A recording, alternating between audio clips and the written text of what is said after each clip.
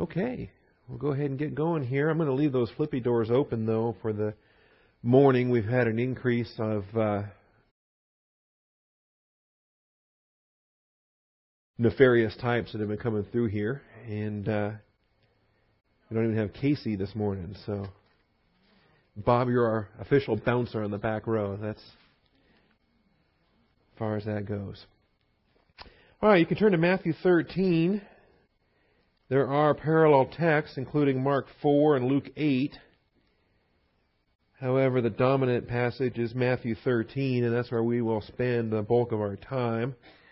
We will only bring in the Mark and Luke parallels occasionally when they add to details or information that we have in Matthew. But to be honest, Matthew is so thorough and so complete that you don't particularly need to bring in Mark or Luke to explain these parables. And that's what we want to look at this morning. This is episode 27 of the Galilean Ministry, Famous Parables of the Kingdom. And it is, in fact, along with the Sermon on the Mount, the Mount Olivet Discourse, this is the most significant passage of dialogue to be found anywhere in the life of Christ.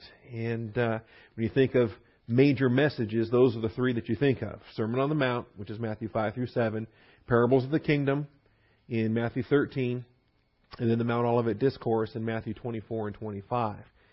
Those areas, those three there are the significant discourses, 3 out of the 5 significant discourses in the Gospel of Matthew. And along with the feeding of the 5,000, along with the betrayal in Gethsemane and the cross itself, this is really one of the big items that we're going to be covering over the span of this series. And one that I've been looking forward to for some time. You'll note, maybe if you compare these notes to the Through the Bible notebook, that these notes are found in the Through the Bible notebook. That when we were in Matthew 13, it was week 43 of our Through the Bible series, I put so much detail in those notes that we couldn't cover it in class. That the pace was so rapid in the Through the Bible series that you just couldn't cover any one chapter with the detail that you wanted to. And it broke my heart at the time because the notes were pretty thorough in the notebook, and just you couldn't get there in the Bible class itself. And so I knew this event was coming up, and I was delighted to go clip the principles out of the Through the Bible notes and put them in here. And I look forward to teaching it over our next few sessions here, because this is where I think that even those that don't have a dispensational approach are off track and wrong. But unfortunately, those with a dispensational approach sometimes fail to live up to their own principles.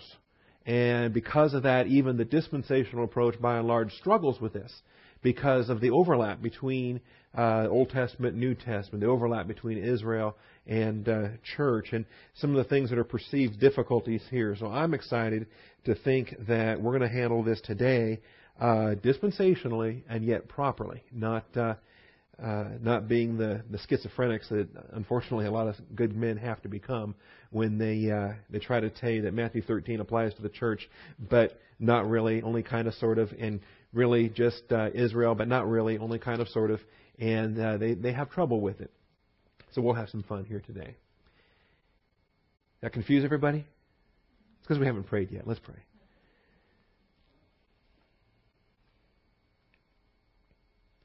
Heavenly Father, I thank you for the truth of your word, and I rejoice over the opportunity we have this morning to assemble together. We do ask for your hand of protection upon us this morning, Father. We've grown accustomed lately to having some of the men around, and that's been a blessing. But Father, as we've noticed an increase on the conflict and folks wandering through here, we commit to you now our assembly together, not only for guiding us in the truth, but protecting us while you're at it. And we thank you in Christ's name. Amen. All right. Parables of the Kingdom. Prayer is such an amazing thing. All right. Parables of the Kingdom. Matthew 13. That day. What day?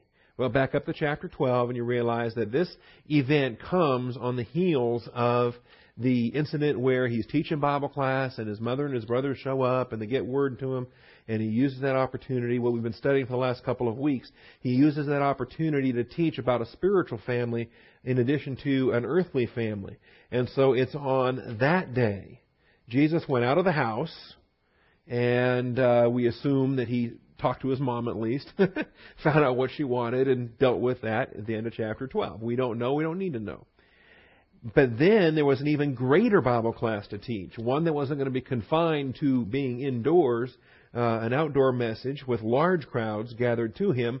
So he got into a boat and sat down, and the whole crowd was standing on the beach. And he spoke many things to them in parables, saying, "Behold, the sower went out to sow."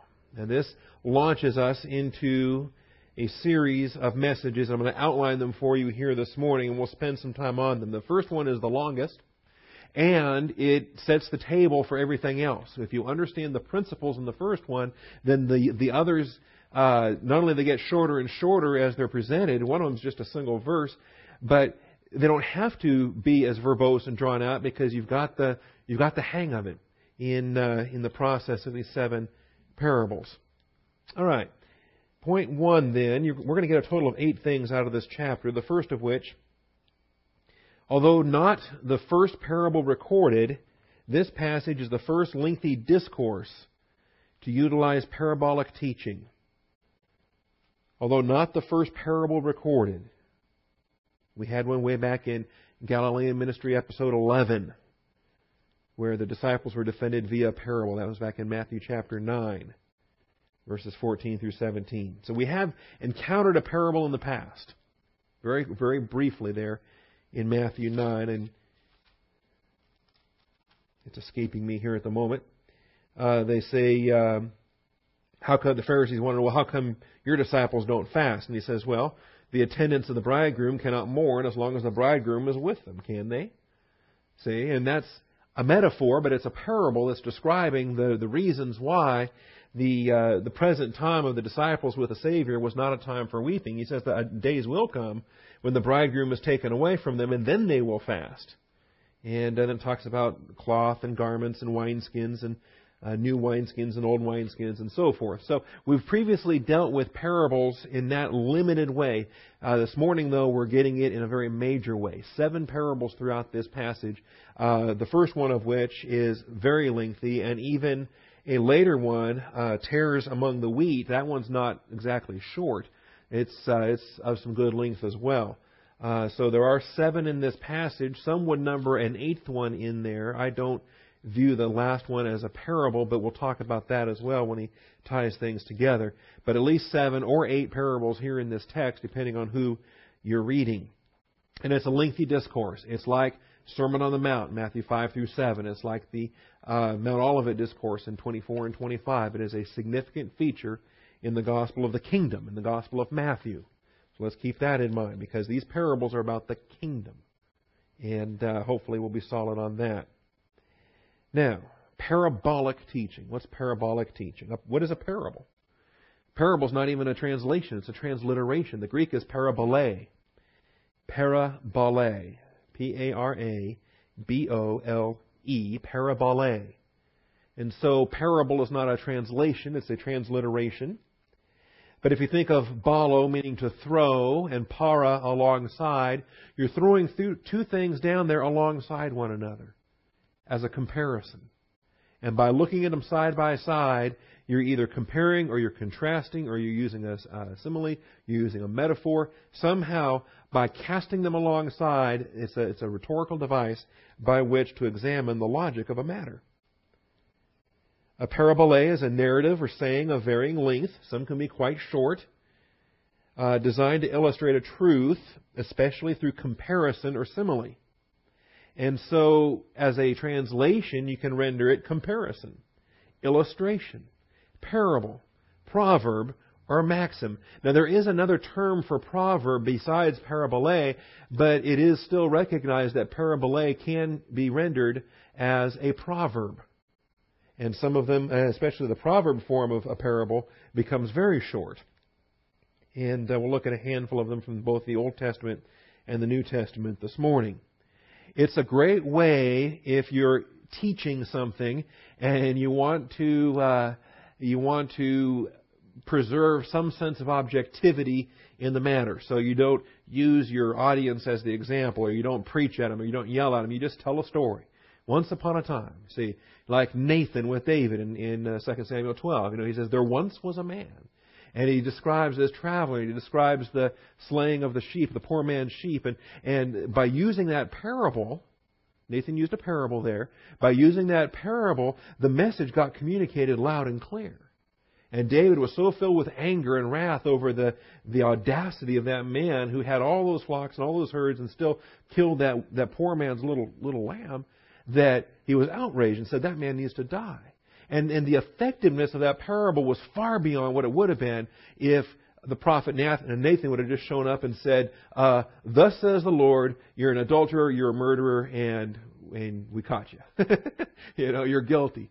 He by teaching with a parable, David pronounced his own guilt, came to understand the message itself. So it's a well-known method, not only biblically speaking, but throughout the ancient world. The parable was well known and appreciated by Aristotle. I know you've all read Aristotle on rhetoric, and he wrote multiple volumes on rhetoric and all the processes of logic and debate and thought and aspects of grammar and style. And truly, the ancient world, whether you're talking about Greece or Rome and so forth, they were light years beyond anything today in terms of rhetoric. Our politicians today don't even listen to one another. They stand up to make speeches, but they're basically filming a campaign ad while they're doing it. They want to be an audio bite or a sound clip or something. They're not there to try to argue and convince and shape thought or somehow influence any kind of thing in terms of debate. The ancient world, though, was entirely different in that respect. So if you did want to read in Volume 2 there of Aristotle's Rhetoric, Section 20, paragraphs 2 and following, taking you through the end. It's a very lengthy section, but very worthwhile to describe that. Now, the Septuagint translates mashal, the Hebrew mashal. Parabole is throughout the Old Testament as far as the Septuagint is concerned. And it translates mashal with parabole 28 out of its 33 occurrences. So that's what another word that we're going to focus on is the Hebrew mashal, M-A-S-H-A-L, mashal, number 4911. Remember, the Septuagint is a translation of the Hebrew Scriptures into Greek. And it's unique. It's the first time in the ancient world that a manuscript or a document of any sort of that length was translated into an entirely different language. And when the 22 or 24, however you number it, Hebrew books were then put into Greek, it was an extraordinary work of some 70 Jewish scribes. That's why it's called the Septuagint, based on the 70 Jewish scribes that worked on it in Alexandria. So it's a useful tool. We can use the Septuagint for comparative word studies, and we can observe differences. For example, a New Testament author, if he's quoting the Old Testament, he has the option of either quoting it directly from the Hebrew and writing the Greek himself, or, because the New Testament's written in Greek, or he can find that it's already been translated for him, and he actually quotes the Septuagint. A lot of the New Testament authors aren't quoting the Hebrew text of the Old Testament, they're quoting the Greek text of the Septuagint when they quote the Old Testament and the New Testament. And that becomes an interesting language study of its own. So there are 33 times that mashal is used. 28 of those 33 times the Septuagint uses parabole as the rendering for mashal. Now mashal has a wide spectrum of uses too, just like parabole does. Mashal can represent proverbs, and it usually does. Mashal can speak of maxims, similes, allegories, fables, comparisons, riddles. We've got riddles in the Bible. And they're called as a mashal or mashalim in the plural. We have taunts in Isaiah 14 where Isaiah says, take up this taunt against the king of Babylon. All right? We'll talk about that here in a moment. And then just simply it could be rendered as a story. That is a story that embodies some truth. So it does have a wide range of meaning, just like parabole has. in fact, the opening to the book of Proverbs. These are the Proverbs of Solomon, the Mishlei Shlomo, the Proverbs of Solomon. The Mishlei is the plural construct form that comes from Mashal. Let's get just a quick sample here. Obviously, there's 33 we could look at, but there's half a dozen that I listed on the screen. Starting in Deuteronomy 28. Deuteronomy 28 and verse 37. Because see, Jesus didn't just come along in the first century and start using parables as if that's something that had never been done before. It had been done occasionally.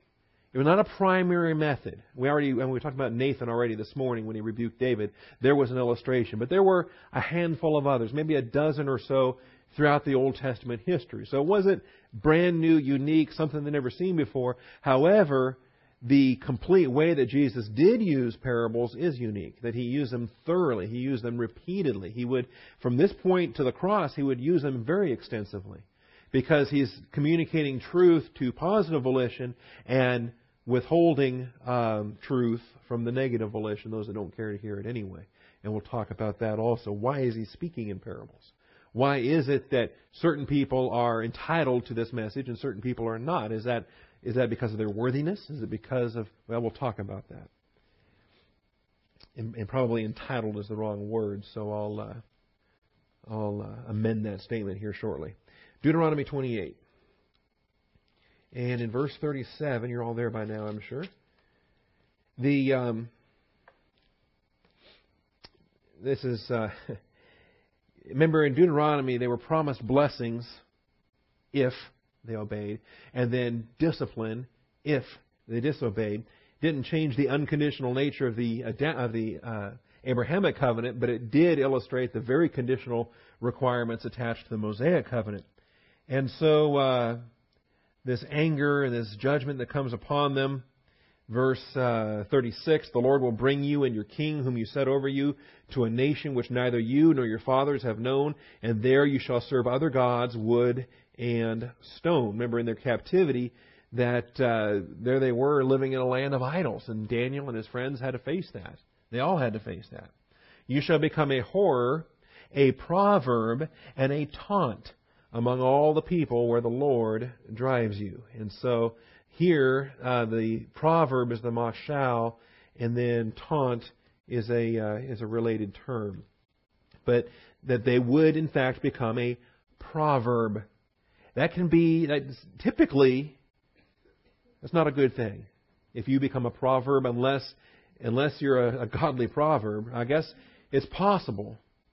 But sad to say, most proverbs that people become are in a negative sense. They're in a negative sense. Only rarely do people become a proverb in a positive way. All right, 1 Samuel 24. The one good one I can think of is John Gill in the 18th century. Great pastor, Baptist pastor in the 18th century in England. And he was so noted for his scholarship. He taught himself 6 languages by the time he was 12 years old, and he picked up another half dozen languages as an adult. And amazing character. But his study became proverbial to the point where it was accepted in English courtrooms that something was just as true. If you're testifying to something's veracity, you would say it is just as true as Dr. Gill is in his study. And that was accepted as a testimony of veracity in a courtroom. So, at that point, John Gill became a proverb and became a very good proverb. All right, 1 Samuel 24. And here, in verse 12, may the Lord judge between you and me, and may the Lord avenge me on you, but my hand shall not be against you. What a testimony. Let the Lord deal with it. As the proverb of the ancient says, out of the wicked comes forth wickedness, but my hand shall not be against you. After whom has the king of Israel come out? Whom are you pursuing? A dead dog? A single flea? Is David a dog? Is he a flea? No, but he's using a parable. He's using a metaphor He's speaking parabolically of himself in a very humble fashion. And he says, so therefore the Lord judge between you and me, and so forth. And then Saul, because of the proverb, the effectiveness of proverbial communication, has some earthly remorse here in this particular chapter. They don't restore fellowship, but at least there's a bit of remorse here on Saul's part. All right, Ezekiel 17. There's a couple of these, 3 of these now in Ezekiel. Ezekiel was big on parables. Isaiah, Jeremiah, Lamentations, Ezekiel. Get to Daniel, you've gone too far. Ezekiel 17.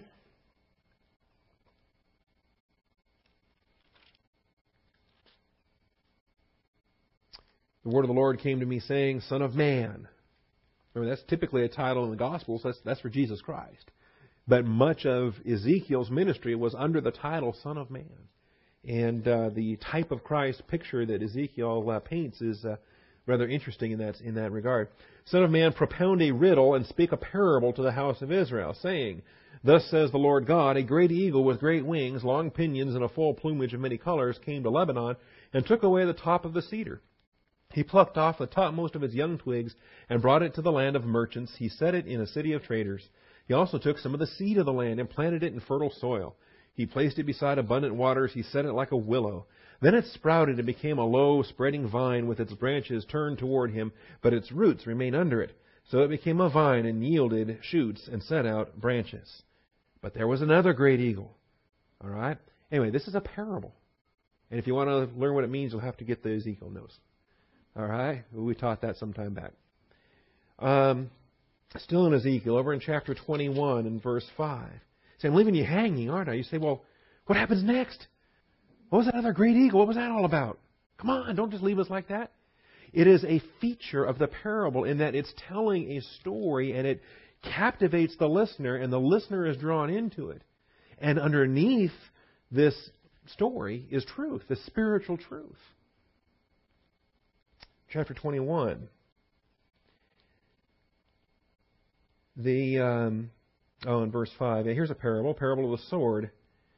Verse 3, Behold, I am against you, and I will draw my sword out of its sheath, and cut off from you the righteous and the wicked. Now, does God really have a sword? Does He have a sheath? No, God is spirit. Right? He doesn't have physical hands. This is a metaphor. This is anthropomorphisms here that are at work that are describing it. And this is what He's going to do. Then I will cut off from you the righteous and the wicked. Therefore, my sword will go forth from its sheath against all flesh from south to north. Thus all flesh will know that I, Yahweh, the Lord, have drawn my sword out of its sheath. It will not return to its sheath again. In other words, if it's drawn, then it's going to do business. See, that's the mental attitude. And that was the mental attitude in law enforcement. If you draw your weapon, that means you intend to use it. There's no basis for drawing your weapon and not using it. That when you are drawing your weapon, you are already of the mindset that lethal force is not only authorized, but it will be used and it will be effective to save your life or whatever else is going on. All right, chapter 24 and verse 3. Verse 2 says, Son of man, write the name of this day, this very day. The king of Babylon has laid siege to Jerusalem this very day. See, they didn't have Fox News with a live satellite feed, and so when the siege began, people back in Babylon didn't know until messengers would carry, would take days or weeks to get word back that, oh, by the way, on this day, and the reports would come back in the 9th year, the 10th month, on the 10th of the month, and by the time a courier got there with that information saying, they refused to surrender, the siege began on this day, the people of Babylon would go, wow, Ezekiel told us that 3 weeks ago, on the very day. See, no, better than Fox News satellite feeds. God ministered through His prophets, and it was great because there was Jeremiah live on the scene, correspondent in Jerusalem, and then there was Ezekiel there in Babylon, and they had the whole thing covered.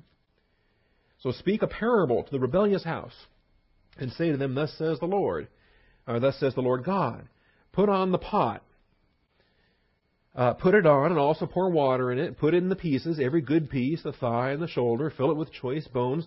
Take the choicest of the flock. Also pile wood under the pot. Make it boil vigorously, and also seethe its bones in it. So you're gonna teach with Bible. It's Bible class with cooking. It's going to be a kitchen message here. And verse 6, therefore thus says the Lord God, woe to the bloody city, to the pot in which there is rust, and whose rust has not gone out of it. Take out of it piece after piece without making a choice. No matter what the choice meat is, it could be the most tender cut of lamb you've ever had in your life, but you're cooking it in a rusty pot. How's that going to taste? Okay. Anyway, there's a parable there. 24:3, that's where we are. Over in Isaiah. Isaiah is where it's called a taunt. And it is, in fact, a taunt, but it's a taunt through parable, so it's largely metaphoric. I'm going the wrong way. Isaiah 14.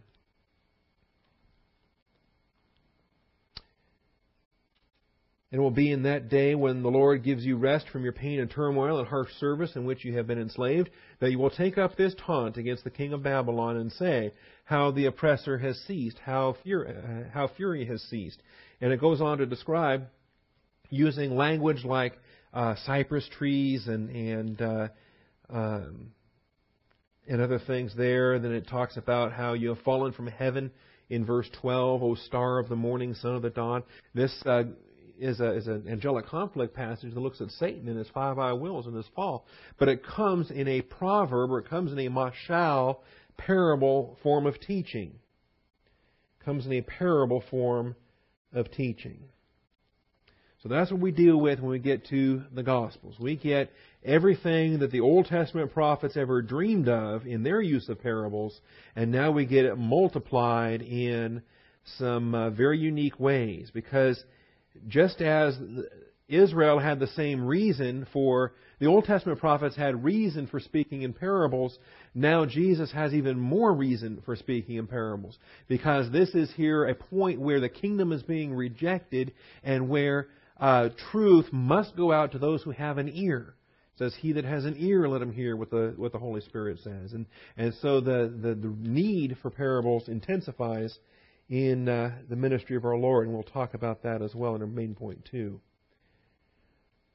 So, we described for you what a parable is. A narrative or saying of varying length, designed to illustrate a truth. And we don't want to take it beyond that. It is a story that teaches a truth. Now, people get weird with parables because, let's say a parable has 8 or 10 details to it, and they want to pin specific teaching to every little element of that. You can't do that. That defies the nature of a parable. See, the parable of the prodigal son, for example, the younger son, he goes out and he raises Cain and he comes back repentant. There is a story, there is a principle to be taught there, and it's the principle of grace forgiveness.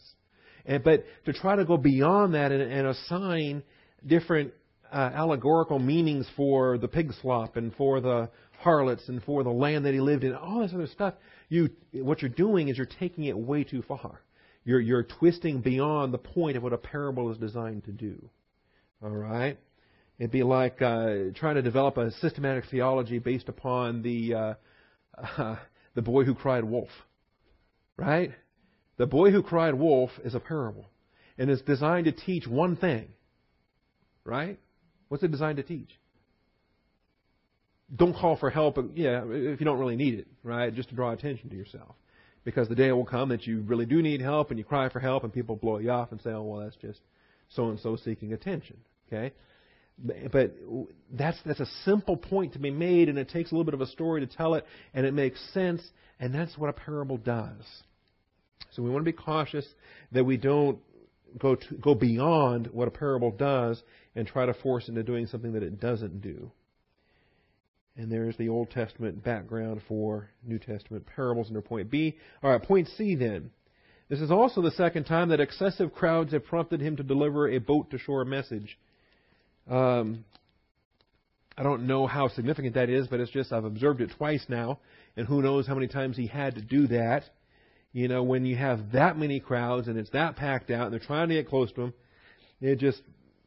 I figure the disciples were fishermen and they figured it out. This was their bright idea to get some distance between him and the crowds, and they put him in a boat. He sat 5 feet, 10 feet offshore, and he preached to them on the shore.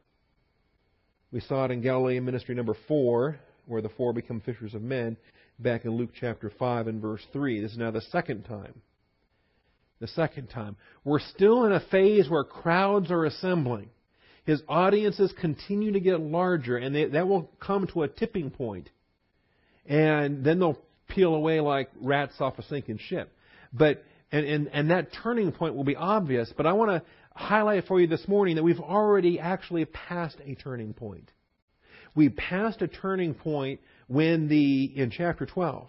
We passed a turning point when the accusers started assigning Beelzebub and other demonic powers to the Lord's ministry. That this became the indication of the actual rejection of the Christ on His terms. See, they still were flocking to Him in numbers, trying to make Him king. When He feeds the 5,000, this great groundswell tries to make Him king, and that's still yet future. So I'm hoping that by the time we wrap up this chapter, we're going to see really 2 tipping points. And the one with the numbers, that's the second one, really. And it follows the first tipping point, which is the Lord's recognition that the kingdom is being rejected. Where He starts to speak in parables, where He starts to speak to the redeemed, those on positive volition, those that have ears to hear. And He's no longer saying that the kingdom of heaven is at hand. He's now preparing His disciples for the crucifixion, for the cross, and for the things that are going to start happening here very quickly. So that tipping point comes earlier. That tipping point comes before the numbers drop off. And I think that's vital. Because if we're gauging everything based on numbers, we're missing the spiritual point.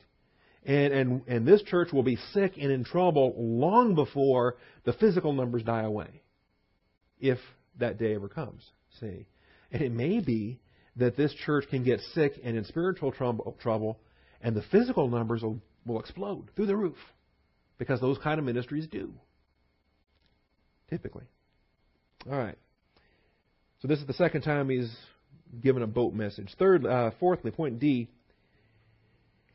Here is a first. It's not the first parable, and it's not the first boat message. However, here's a first. This is the first time He has revealed the kingdom of God for the first time in mystery. We have mysterion in verse 11. So point D, He reveals the kingdom for the first time in mystery. In mystery. Verse 11, Jesus answered them, "To you it has been granted to know the mysteries," plural, "of the kingdom of heaven, but to them it has not been granted." And we've had a lot to say about kingdom in previous classes, and we'll say more in this class. We'll say more in upcoming classes, because kingdom is a dominant theme. It was a dominant theme for John the Baptist. Repent, the kingdom of heaven is at hand. And then Jesus Christ comes, and the kingdom is announced. And then even Jesus Himself was proclaiming the kingdom.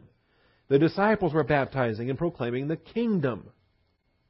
The kingdom is what they're oriented to throughout the Gospels, the life and ministry of Jesus Christ. Even the so-called Lord's Prayer is, "Thy kingdom come, Thy will be done, on earth as it is in heaven." Everything's focused on kingdom. Even after the resurrection, before the ascension, we're reading the disciples here in Acts chapter 1, and they finally are just, okay, Lord, boy, you got us through that resurrection, that death and resurrection thing. Okay, is now the time that you're restoring the kingdom? And He says, it is not for you to know the times or epochs. All right, they're still wrapped up in kingdom. So we got to get our handle around kingdom.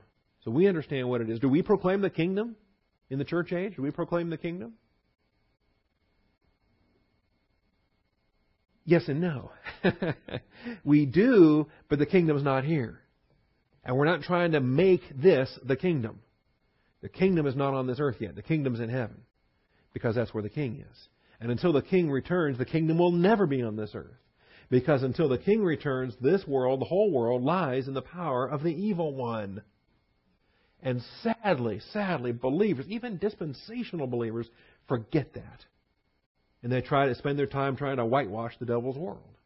How McGee called it. It's just whitewash. You paint it, it looks all pretty until the first rain. He says, we're just whitewashing the devil's world. What are we really doing? We can't transform it. It must be destroyed, and it will be destroyed when Jesus Christ returns.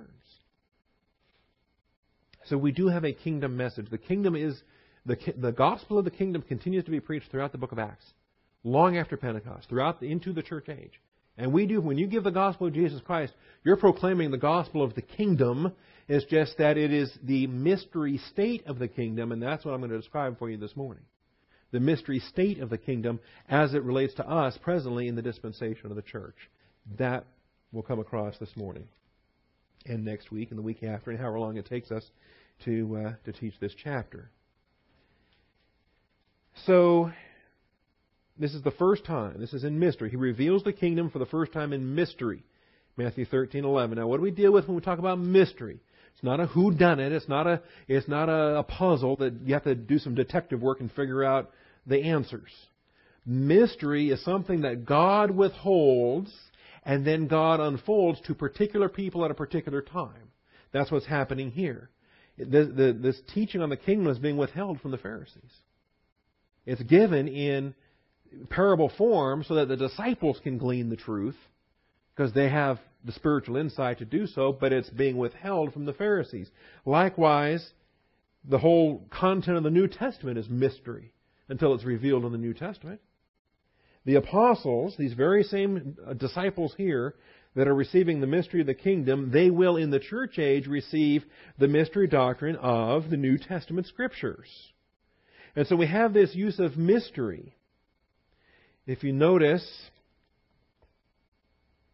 verse 16, blessed are your eyes because they see, and your ears because they hear. For truly I say to you that many prophets and righteous men desired to see what you see and did not see it, and to hear what you hear and did not hear it. The apostles of the Lamb are receiving what Daniel and Ezekiel and Isaiah and Jeremiah and all those Old Testament prophets were craving to see. How is this kingdom going to come in? They saw the kingdom. They saw a lion laying down with the lamb. They saw righteousness. They saw peace on earth. They saw Jerusalem, the head of the nations. They saw it happen, but they didn't see with the clarity that these apostles are going to see precisely how that comes about.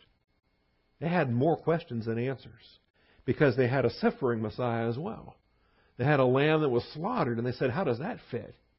How do we have a suffering Messiah and a conquering Messiah? And the prophets of old were stumped by that. And now Jesus Christ is telling His apostles that they are going to be very blessed to see these things. Join me in 1 Peter 1 and then Ephesians 3. I think will tie it together for us. But 1 Peter chapter 1.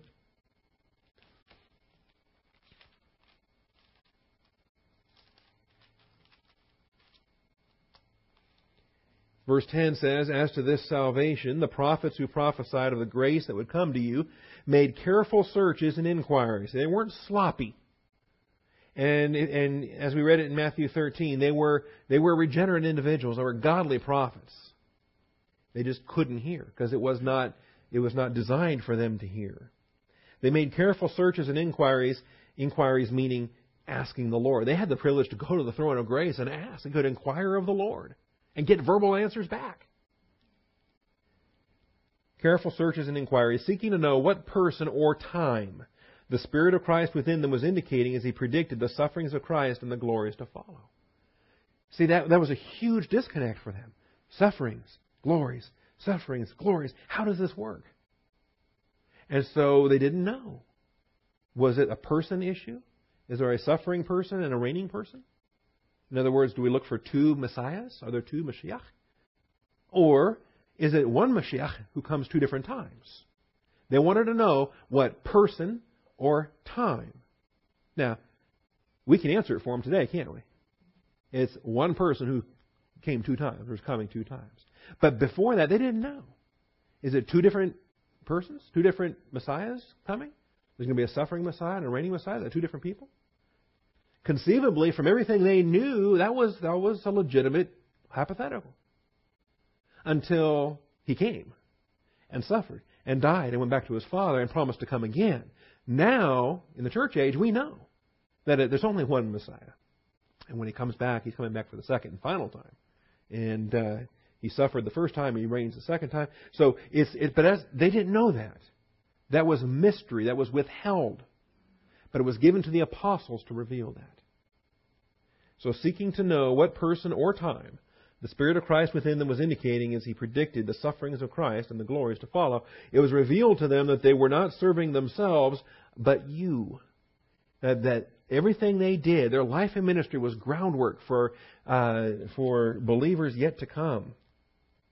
In these things which have now been announced to you through those who preach the gospel to you by the Holy Spirit, sent from heaven, things into which angels long to look. The aspect of mystery doctrine is not just from human prophets. Even in the angelic realm, the things that God withheld were unknown to even the angels. And there's reasons for that also. As the angelic conflict goes on, God doesn't tip His hand to the adversary and to the fallen forces. All right, over in Ephesians then, chapter 3, we've got the main text that describes the nature of mystery doctrine and how it's the apostles and New Testament prophets that were the servants selected to receive mystery doctrine in a mystery age. Remember, our dispensation is a mystery. The whole dispensation is. And so the teaching that goes to that, to our age, to us, is also mystery. That makes sense. It'd be real hard to keep this age a mystery if there was a whole book of the Bible dedicated to teaching about it ahead of time, right? So, yeah, there was nothing in the Old Testament that taught or prepared believers for the age in which we live, because the age itself was mystery. Ephesians 3, for this reason I, Paul, the prisoner of Christ Jesus, for the sake of you Gentiles, if indeed you have heard the stewardship of God's grace, which was given to me for you, that by revelation, it doesn't come through Bible study, it comes directly by revelation from God, because it's not in the Bible. By revelation there was made known to me the mystery, as I wrote before in brief.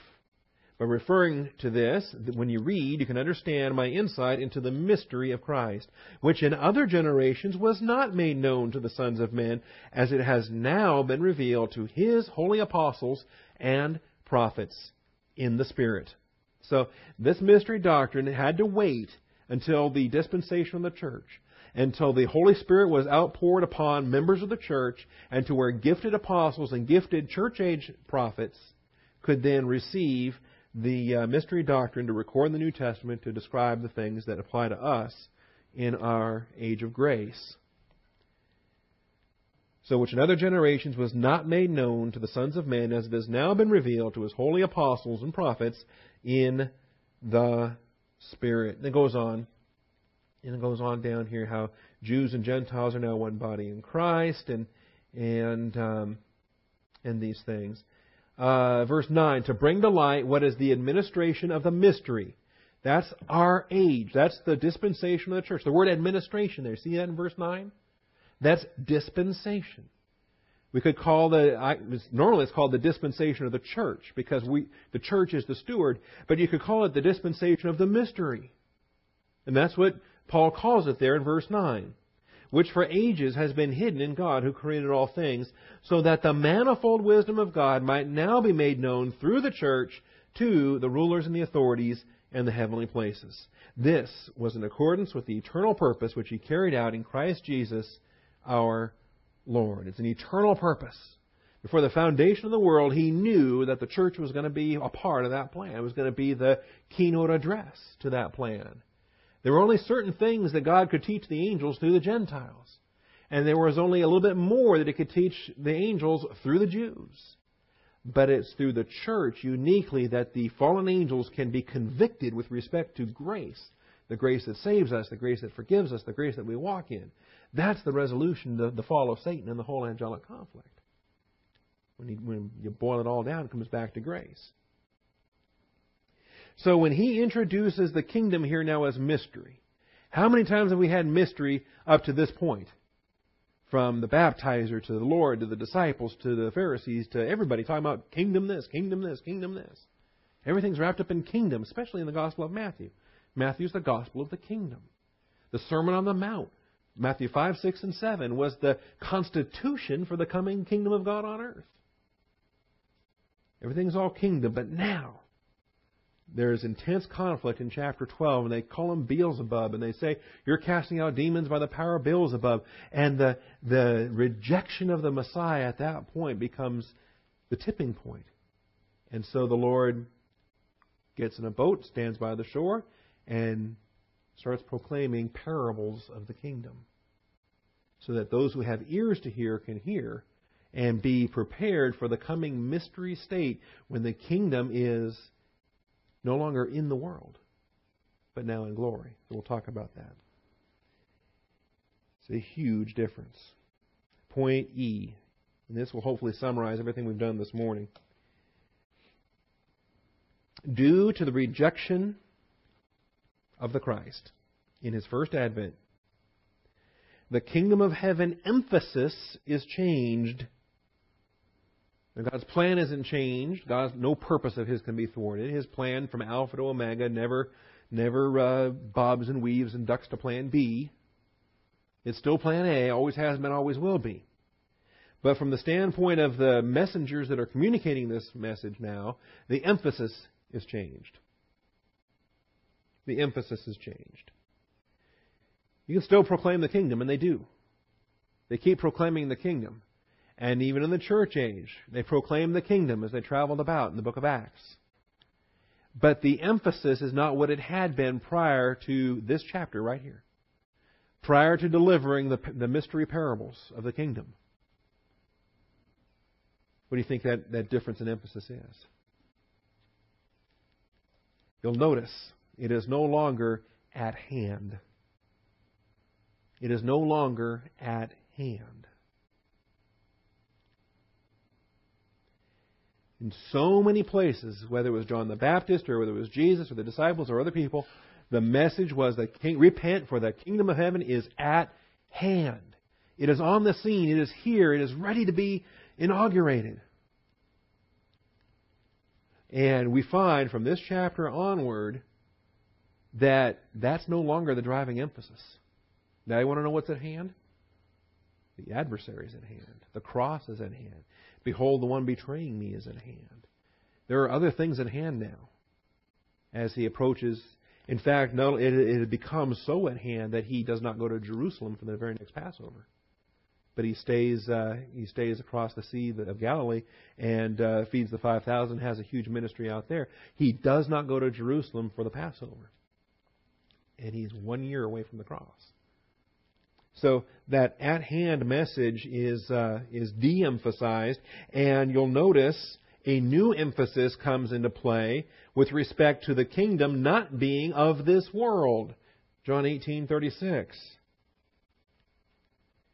We find, it's not a change of teaching, it is simply a shift in the emphasis. That's what I want to get across. Because it's still on the way. The kingdom of heaven will be on this earth. He made promises to David, and those will be fulfilled. The Davidic king will sit on the throne. He will judge the nations. It's just not going to be in the first century. The Messiah was crucified. He ascended. He would be seated in session. And the mystery state would then be inaugurated rather than the earthly state of the kingdom. In John 18, He's testifying before Pilate. And this is one of His trials. And Pilate entered again into the praetorium, he says in verse 33, and summoned Jesus and said to Him, "Are you the King of the Jews?" Jesus answered, "Are you saying this on your own initiative, or did others tell you about me?" And Pilate answered, "I'm not a Jew, am I? Your own nation and the chief priests delivered you to me. What have you done?" And Jesus answered, "My kingdom is not of this world." That's quite a bit different when you say from the kingdom of heaven is at hand. My kingdom is not of this world. If my kingdom were of this world, then my servants would be fighting so that I would not be handed over to the Jews. See, that's kind of, Peter tried that last night. Grabbed a sword, chopped off an ear, and going to try to keep Jesus from getting arrested. My servants would be fighting so that I would not be handed over to the Jews. But as it is, my kingdom is not of this realm, or it is not from here. So that is a change in the emphasis. Doesn't change the doctrine, doesn't change the teaching. The kingdom is still the kingdom, but the emphasis has now shifted. And it's shifted as a consequence of the rejection of Jesus Christ. In other words, we recognize that the kingdom offered was a legitimate offer. And part of this we wrestle with because we're finite. It boggles the mind sometimes how even though God in His omniscience knew the kingdom would be rejected, God in His grace still presented a legitimate offer of the kingdom. And they rejected it, and they crucified their king. Having rejected it, now the emphasis is shifted. See? And remember, throughout any of this, Jesus isn't using His omniscience. Okay? He's facing tests like you and I face tests. The disciples, Peter and those guys, they don't know this kingdom's getting rejected. Okay? Not from the standpoint of any kind of omniscience as far as the Lord is concerned. He's facing the same test that we're facing. So it is no longer at hand. It is now not of this world. Secondly, what happens? The kingdom of heaven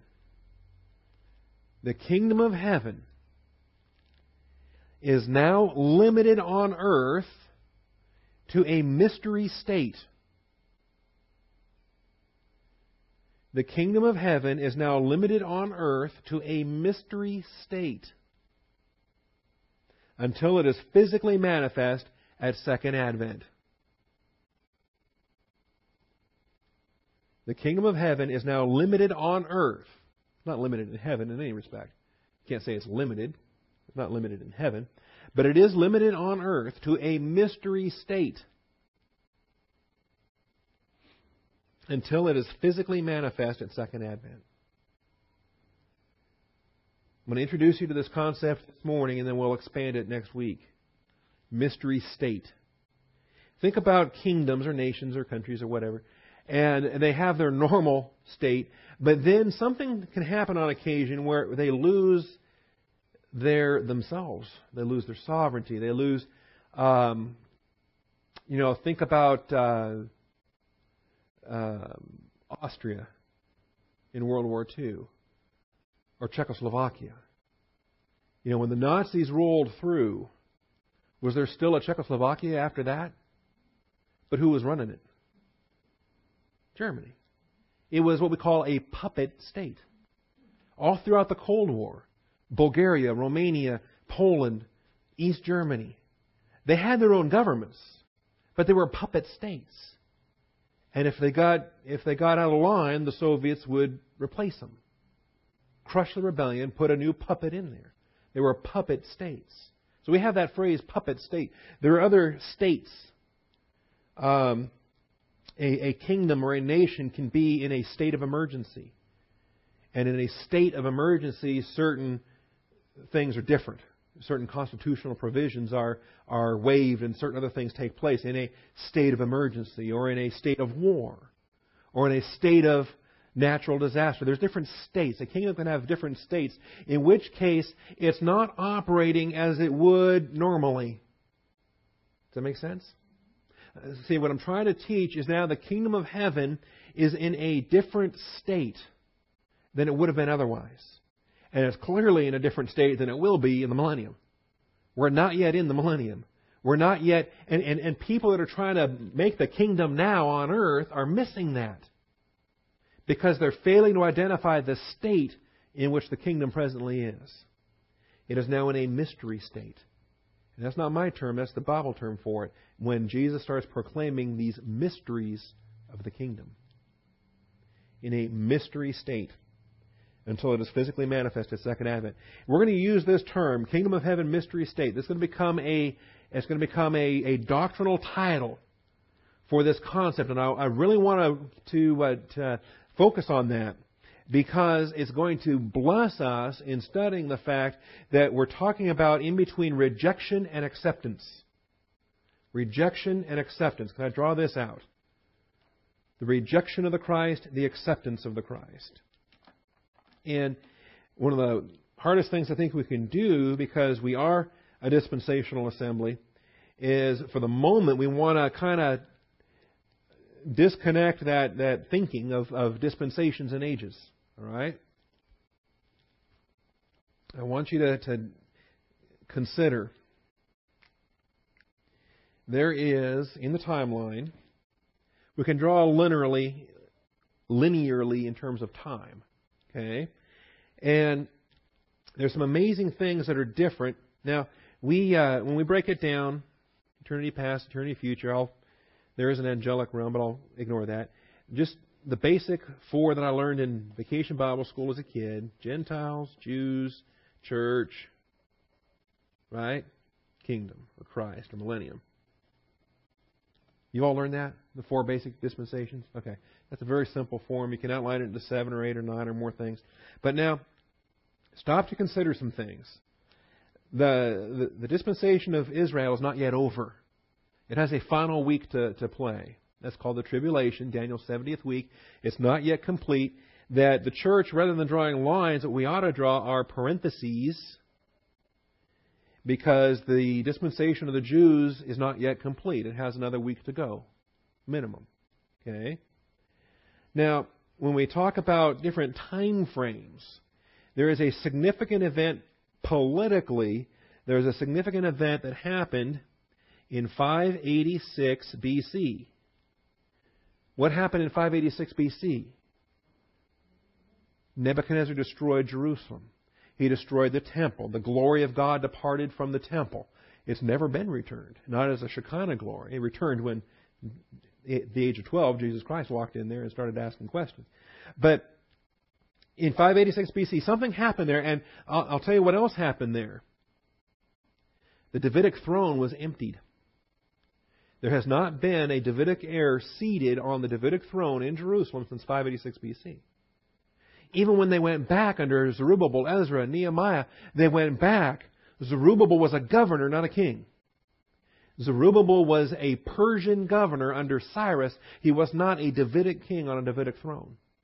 There has not been a Davidic king on a Davidic throne since Jeconiah. All right? Now, I want you to realize that, because this seat remains unoccupied until Second Advent. The Second Advent, David, Jesus Christ, the greater son of David, will take his seat, and that will, then, once again, the Davidic throne will proceed. All right? But I want you to recognize that as we draw that this event here, from 586 BC to this event here, we don't know when, but it can't be this year. We've got at least 7 years of tribulation coming up, so even if rapture is today and tribulation starts tomorrow, this won't be until 2014 minimum. Okay? What I want you to recognize for the moment is that this time frame here has nothing to do with the spiritual stewardship of Gentiles, Jews, church, and kingdom.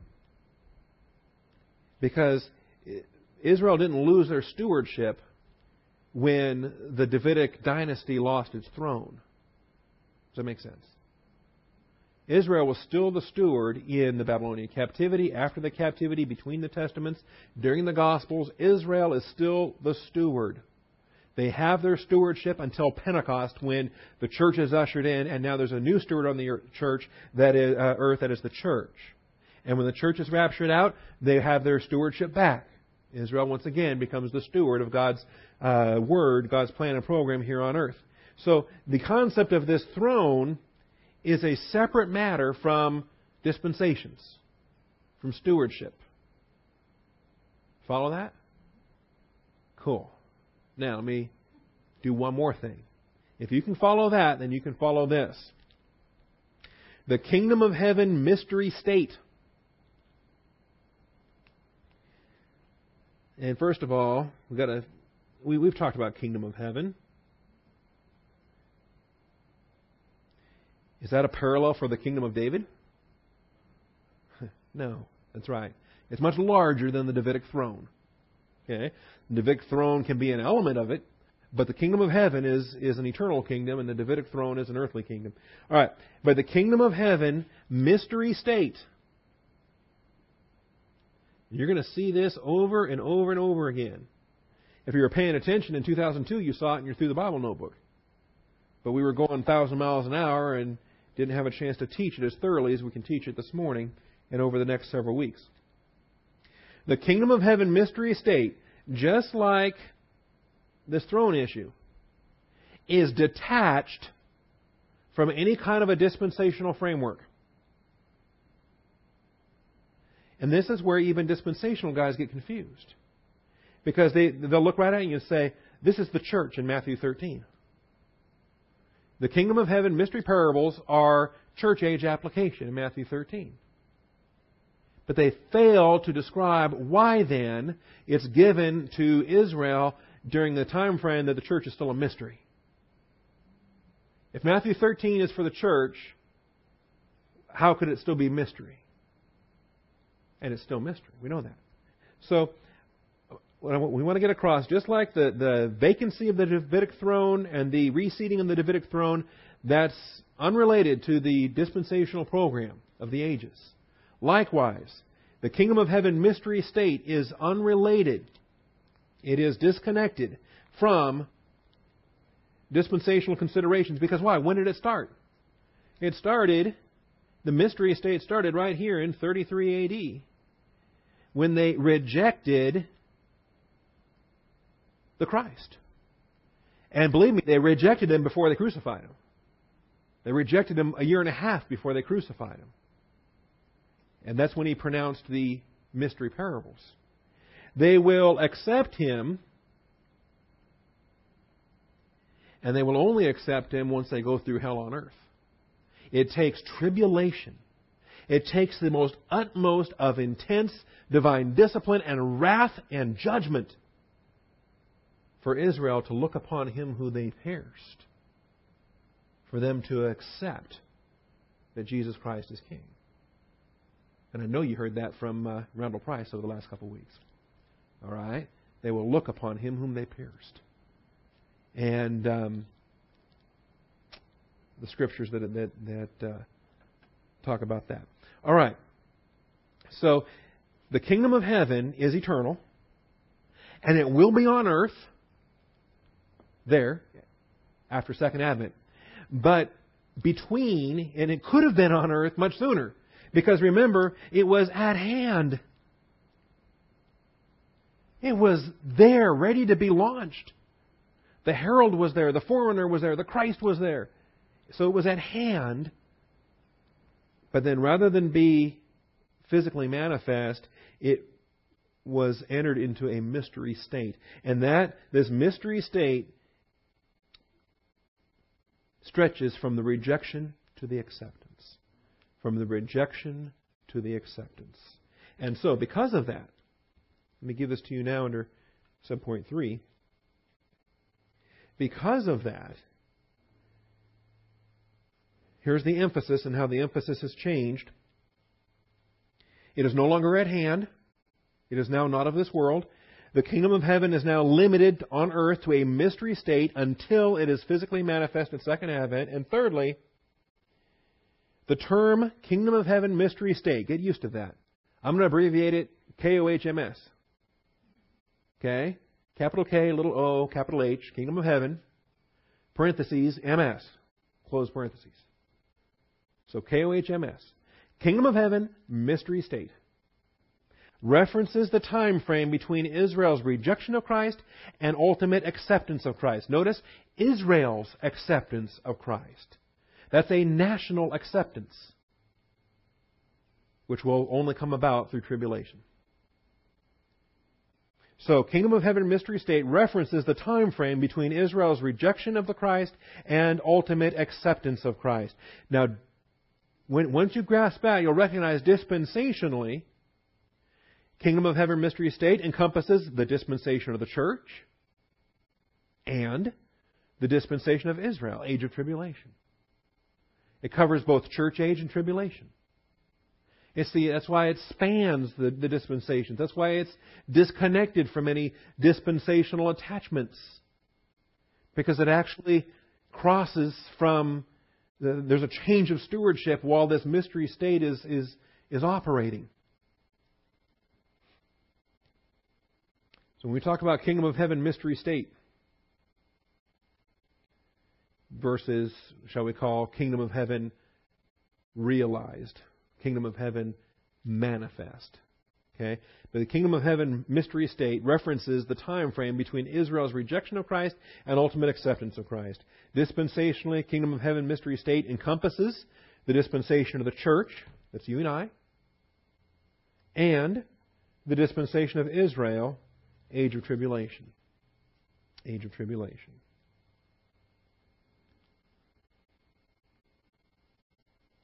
So, here is where we'll come back to it next week, and we will teach these parables. They are parables of the kingdom, yes. But they're parables of the kingdom mystery state. And so there will be church age application, clearly. But there will be tribulation application as well.